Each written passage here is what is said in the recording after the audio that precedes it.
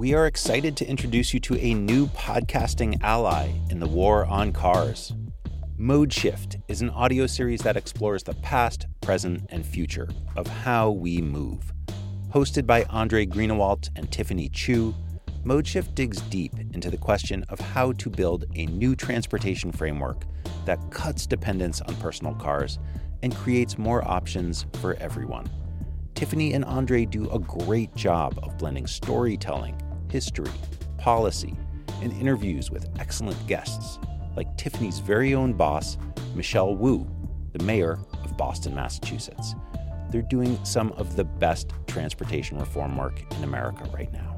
Mode Shift is also beautifully produced and easy on the ears, and if you enjoy the war on cars, then we highly recommend giving it a listen. Find and follow Mode Shift on Apple Podcasts, Spotify, or wherever you get your podcasts. We will include a link to Mode Shift in our show notes as well.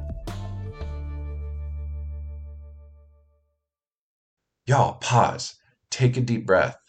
We are fragile human bodies. Our arms, our limbs are imperfect.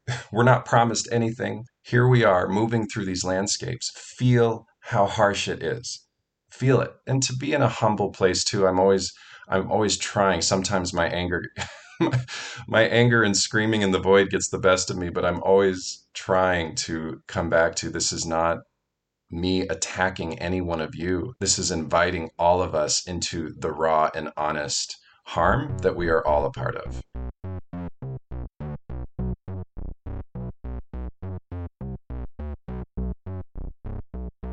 Hello, and welcome to The War on Cars. I'm Sarah Goodyear. The voice you just heard belongs to Jonathon Stalls. Jonathon is the author of a new book called Walk, Slow Down, Wake Up, and Connect at 1 to 3 miles per hour. It's a subject that he has researched with his own body. You see, Jonathon is a little different from a lot of the people we interview for this show. He doesn't approach the streetscape as a planner, or as a journalist, or as a politician. He approaches it, and this is his term, as a walking artist. What does that mean? Well, from his base in the Denver area, Jonathon has for years been leading urban walking excursions for community groups and raising awareness about how tough things are out there for people on foot or rolling on wheelchairs. Many of these walks have included planners and elected officials, inviting them to feel for themselves what it's like to walk the car-centric streets of the communities they serve. Jonathon wasn't always a walker. He grew up in the same auto-dependent world as most Americans. But a set of personal challenges led him to embark on a cross-country walk in 2010 that took him from coast to coast and changed his life. He tells some of that story in Walk. But at its heart, the book is a call to action. The chapters have titles like Walking as a Human Right, Walking as Relationship, Walking as Resistance. Jonathon invites readers to get out and experience the world on foot or in a wheelchair for themselves. He includes lots of exercises to help people make that exploration. One of my favorites is the 1 mile radius. Let's say you live in a city, but use a car to get to most destinations. Jonathon suggests that you draw a 1 or 2 mile radius around your home and then commit to only walking or rolling on trips within that radius for a specific period of time, be it a day, a week, a month, or longer. What can you learn about yourself and your environment? What new insights will you have into the place where you live? I spoke with Jonathon about his book, his Pedestrian Dignity Project, which connects with people around the country on social media platforms, and about our shared passion for walking and helping others explore the world outside the confines of the metal boxes known as cars. Jonathon Stalls, welcome to The War on Cars. Yeah, well, thank you. Tell us about the origin story that you begin the book with, which is your walk across the United States in 2010. Maybe you could just tell us how that walk came to be and how it became the foundation for what has happened since. So I've always considered myself an artist. I kind of go by the term nowadays as a walking artist. I've always been an artist as a kid. I moved every 2 years of my life growing up. and was working through some hard things as I got into my 20s. I'm queer, gay, and I was coming out, and there were a lot of things that were really difficult about that for me. And I knew that I needed an experience to kind of recalibrate and just lay some ground for what life would look like ahead. I wanted a whole new landscape of teachers via the earth and nature and strangers and people, and just to have time moving with the things going on the inside. So I was like, I don't know what I need to do, but I need to do something and I need to disrupt the defaults. And so a series of things led me to do a walk across the United States in 2010. So I left the Delaware coast in March and walked for 242 days to San Francisco in the Pacific Ocean. And it was so much learning, as you can imagine. I was so eager to be taught by the things I experienced and learned, and I was a sponge the whole way through. I was terrified. I had never done anything like this before. I was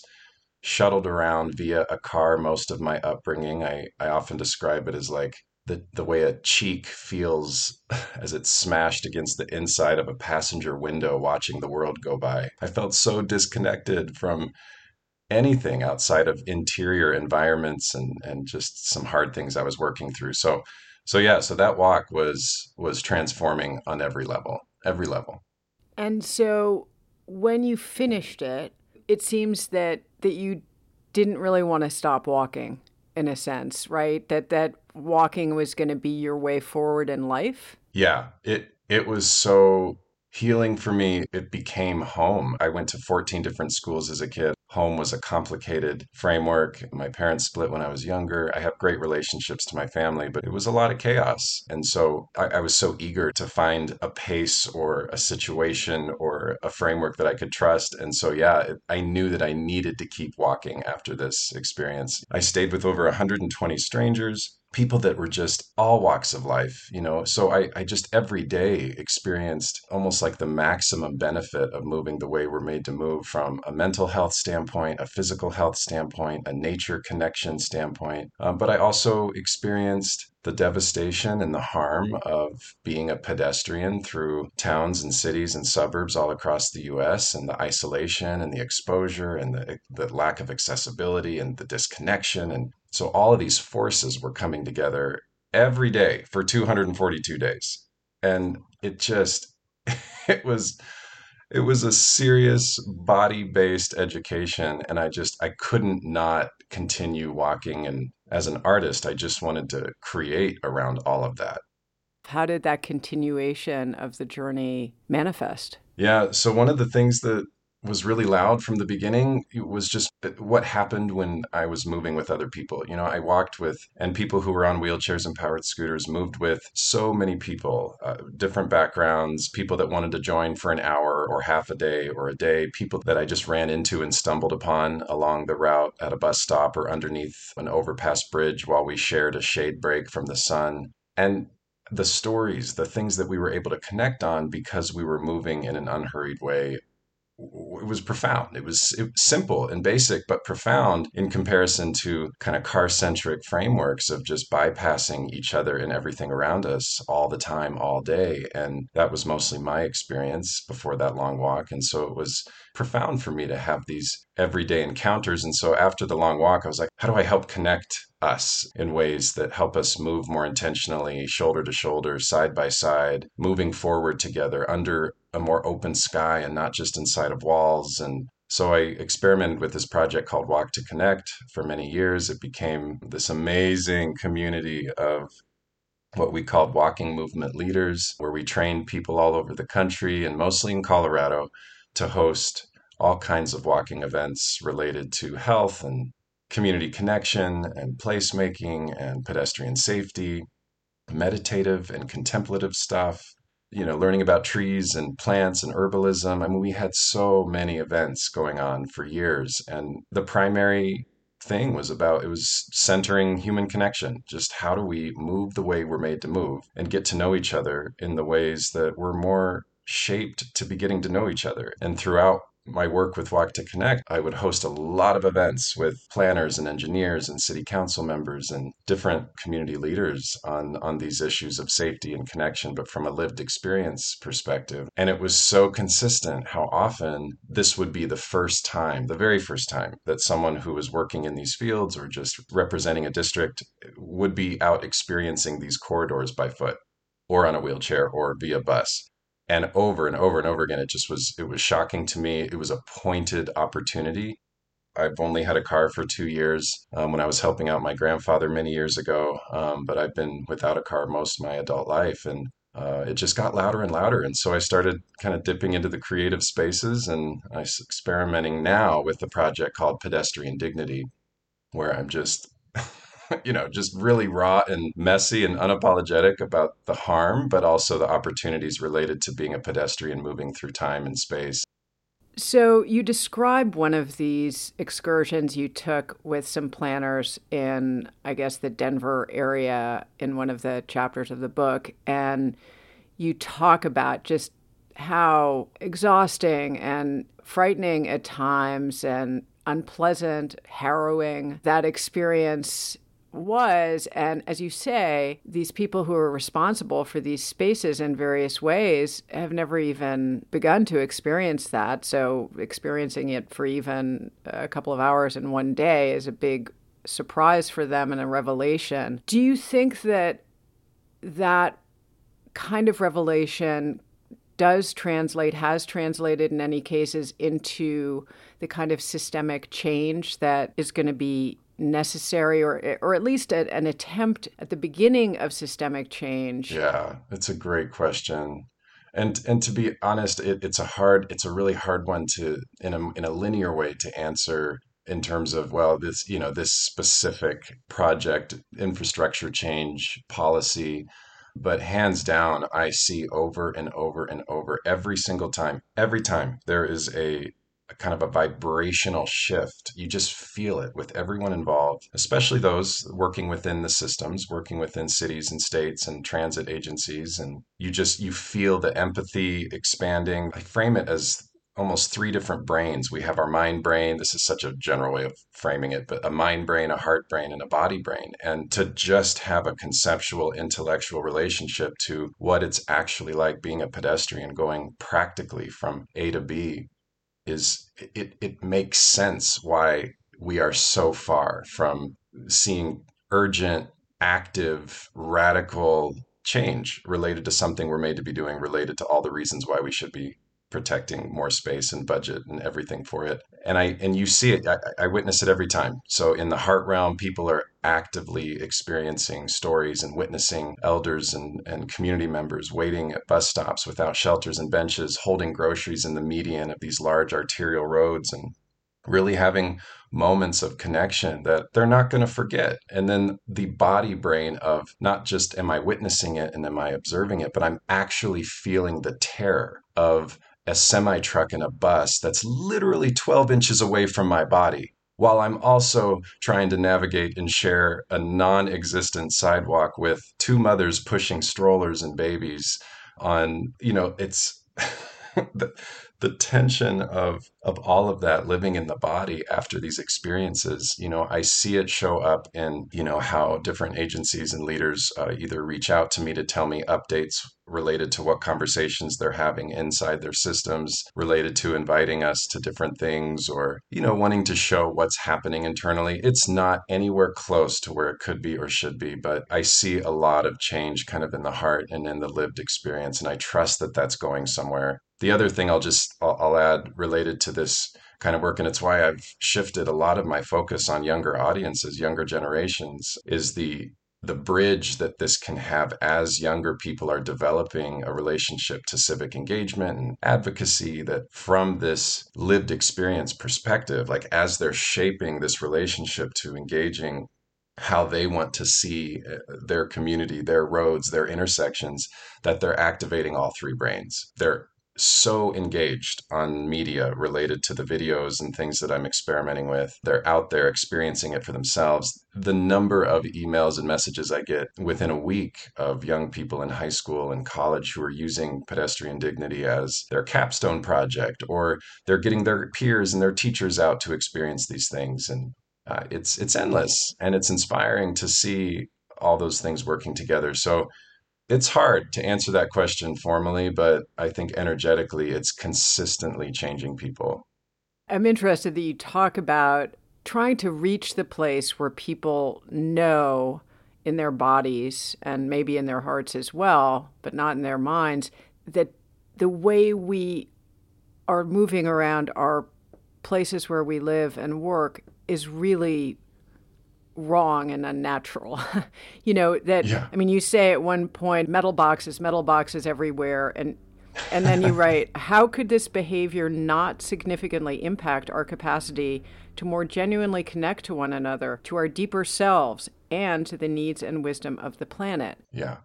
When you're actually in the practice of doing this, what are some of the ways that you help people to awaken to that reality of how disconnected they have been, maybe for their whole lives, from, one of the most primal human experiences?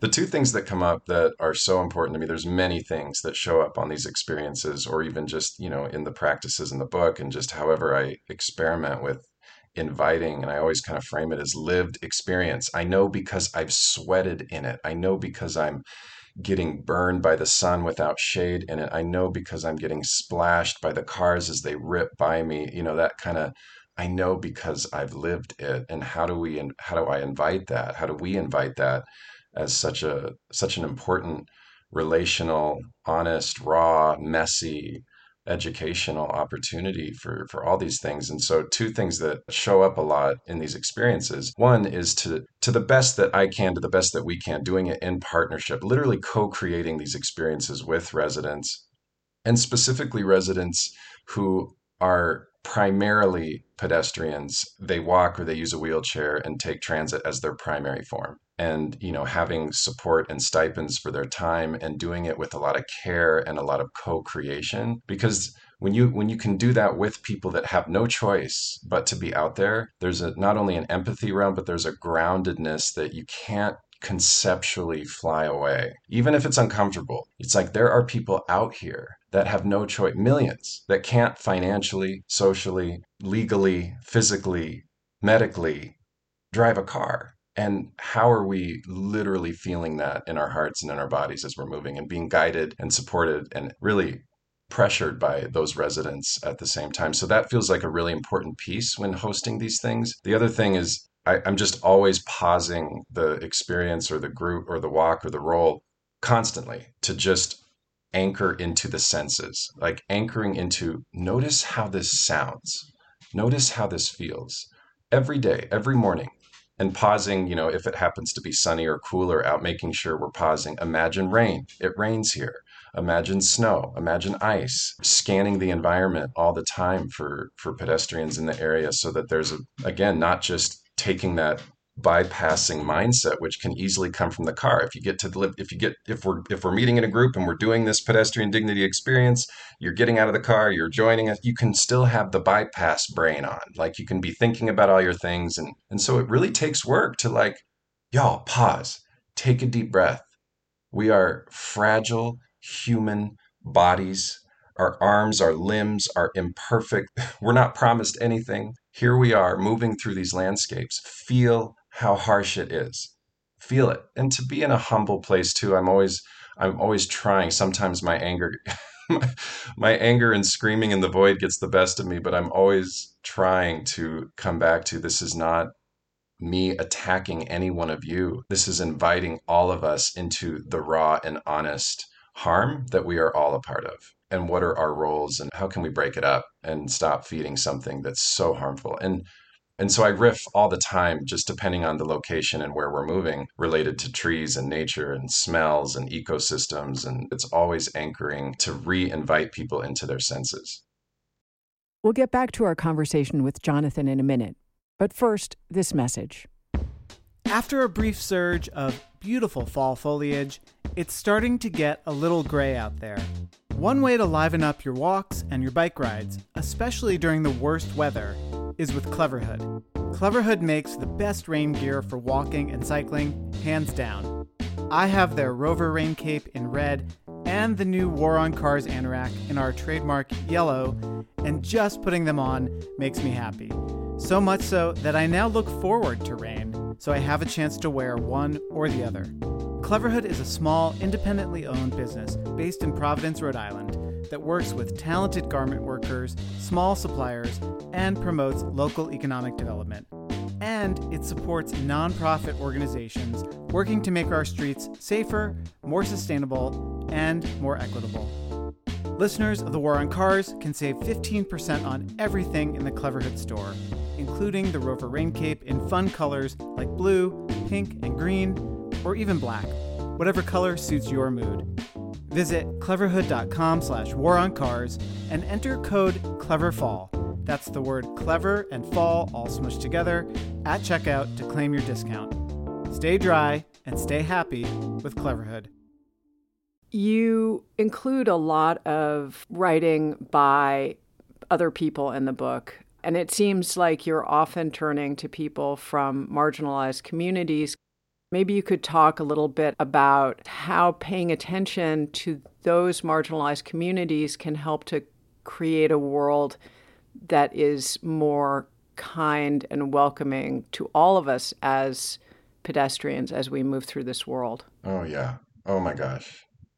Yeah, it is. It's so important to me. It just aches out of every pore when I'm out there. And it's so imperfect. I don't even, it's just always learning, always kind of fumbling and trying and leaning in and pushing back and listening. And just, it's a constant dance. The one thing that is very consistent and so important to me, and it kind of goes back to that co-creation, the relationship piece, is how important relationships are and trust are with different communities, different backgrounds, different lived experiences, especially it relates to something so raw and public and something very much in and it becomes blatantly clear how systemic racism shows up in transportation. It is loud, and classism in transportation. When you're walking or rolling on these arterial corridors, and you have an understanding of redlining in your city or community. You have an understanding of zoning and land use related to low mixed income housing, where the bus routes are, and the support going to make and help that experience feel as safe and accessible and comfortable as possible. It is loud and clear how that stuff shows up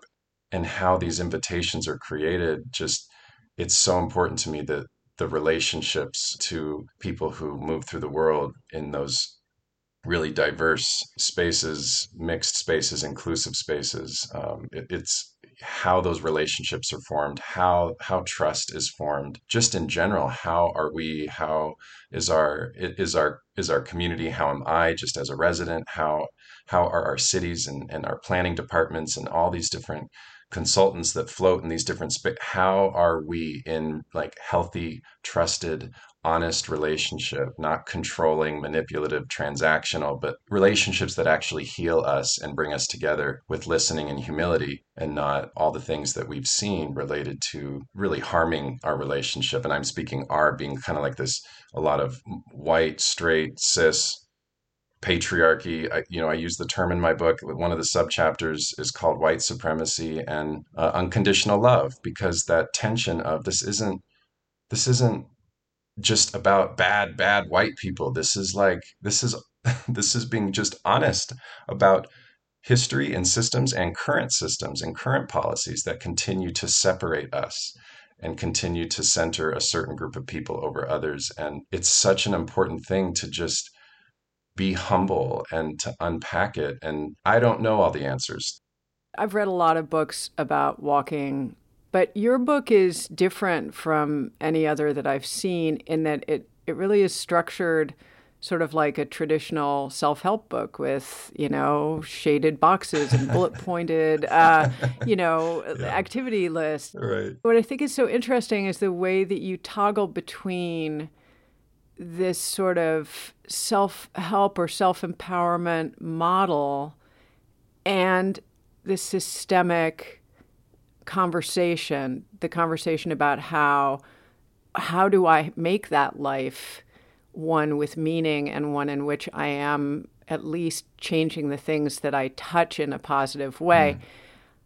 Can you talk about how, as you were writing the book, you balanced and moved back and forth between those ideas? It was and it is a literal tension, not tension necessarily from a negative frame at all, but just these really complex things I've at least fumbled into and found my way, but also have connected to as medicine, as a teacher, very much starting on my long cross country walk. But the tension between what you'll see in the chapters of the book and all the practices related to our connection to ourselves. How do we connect and listen to our own bodies as a form of healing? There's so much in these frameworks that want us to shut down what is actually going on the inside. And that can be grief, that can be joy and celebration, that can be just expression, that can be resistance and anger and protection, that can be all these things that we shut down for a lot of reasons that make sense. Some of these things are not easy to be in. But I connect that in the book because I feel like it's so important, related to something so inherent, so intrinsic, a human body moving on the earth, whether that's on foot or on a wheelchair, like the way you're made to, unhurried, humble, available, tender even, and having something be so interrupted, disrupted, manipulated, blocked. And I use the term separation a lot in the writing, because there's just the layers of separation that keep us further from ourselves, that keep us further from each other, that keep us further from the wisdom of trees and rivers and sunsets and the things that the natural world is constantly communicating to us. And so for me as an artist, to me, it all connects. It all paints a picture related to whether or not a city or a community or a neighborhood or a policy prioritizes the pedestrian. To me, it connects. They all touch. Like if Right. I'm going to spend a little bit of time walking and breathing with the tree, or moving slowly next to an elder, or listening and observing and sitting next to someone at a bus stop, whatever it is, or just taking the time to breathe and move so I can be a little more clear in my mind and my heart, so I'm not suppressing everything all the time.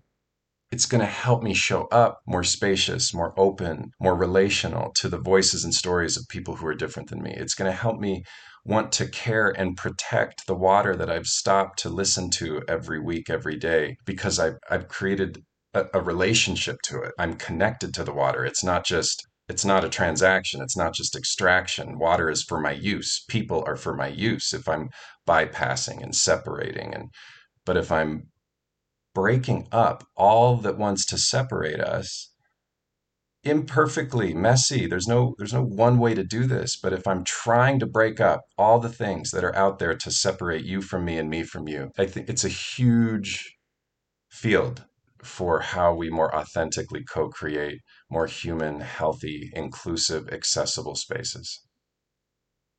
As you were talking about the imperfection, I'm thinking about, the sort of messy, shaggy outside of a human body, and then comparing that with the sleek carapace of a motor vehicle, and how much primacy we give to the shell of the car, and even putting a small scratch on it, or, touching it even, is considered to be a transgression, a befouling, and that the sleekness of the exterior of a car helps us to maintain the fiction that perfection is possible. Yeah.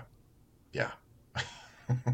Which Yes. it really Oh is. my God. Yeah. This illusion of control, this illusion of speed and power over time and the earth and any other human single occupant vehicle driver in your path. I mean, it is vicious. I use the frame decenter cars a lot, like the center of the identity, that rite of passage, when we literally, in the US especially, and all over in so many ways, but where the rite of passage from young adult to adult at the age of 16 is centered around automobile ownership and mobility. The harshness of how many ads and how much energy wraps the vehicle around one's identity is so harmful. Like I say, it's part of this story we tell ourselves, and there's so much that we're not honest about Yeah. in terms of our fear of how little control we have over our lives in general. And then the car is something that helps us to push that farther down and to pretend that we do have some kind of control. And in doing that, I think that we lose what little control we might have, or what kind of positive control we might have. It's why I just wanted this book to just be so heavy on stories and practices. I mean, I have these essays that kind of float in between, and it's why I put a lot of my pen and ink art in there, because it's going to meet each individual so differently, so uniquely. If it's a hard thing to hear, or if it's a hard thing to understand in the mind, the practices are there to just encourage, go out and feel it for yourself. Go out and breathe it in yourself. Go out and make it yours in your own way. We have so much context for our lived experiences, which is why I think, to what we've been talking about, for those who grew up in cars and have only seen the world through cars, that lived experience is informing all the defaults, feeding it, sustaining it, maintaining it. But as soon as that lived experience is either forced into change or invited into change, or, I think via some of the practices in the book, self-selected into change a little bit, to just experience another way, replace your trips for a week or a day or part of your trips. Drive and park the damn car half the way to 15 minutes outside of the grocery store. Don't park the damn thing right up in the grocery store, and slowly move around the grocery store for 15, 20 minutes to observe what would it be like to approach this grocery store on foot or on a wheelchair. If you don't move in a wheelchair, you're not going to know that experience fully, but you can at least start opening up the defaults in relationship to time and where you park your car, to start having these micro experiences that give you more and more context as well. So yeah, there's so many practices in the book that are trying to just break up and break apart the defaults. Thank you so much for coming on The War on Cars. It's really been a huge pleasure and affirmation for me personally to talk with you. I'm so grateful. Thank you for this invitation. I'm so grateful for all your work and everything you all are putting out there. So it's an honor to be here. Thank you. That's it for this episode of The War on Cars. Thanks again to Jonathon Stalls for the conversation. We'll put links to Jonathon's website and social media feeds in the show notes. And you can purchase his book, Walk, at the War on Cars page at bookshop.org. That's bookshop.org/shop/The War on Cars. If you want to support production of this podcast, head over to thewaroncars.org, click Support Us, and join today, starting at just $3 a month. You'll get access to exclusive bonus content and other rewards like stickers. I want to give a special thanks to our top Patreon sponsors: Charlie G. of Human Powered Law in Portland, Oregon, the Law Office of Vaccaro & White in New York City, Virginia Baker, Mark Hedlund, and Martin Mignot. Thanks as well to our friends over at Postscript Media. Their Mode Shift podcast explores what's holding our transit systems back and what we can do to unleash their potential to make a better world for people who walk and roll the streets of our communities.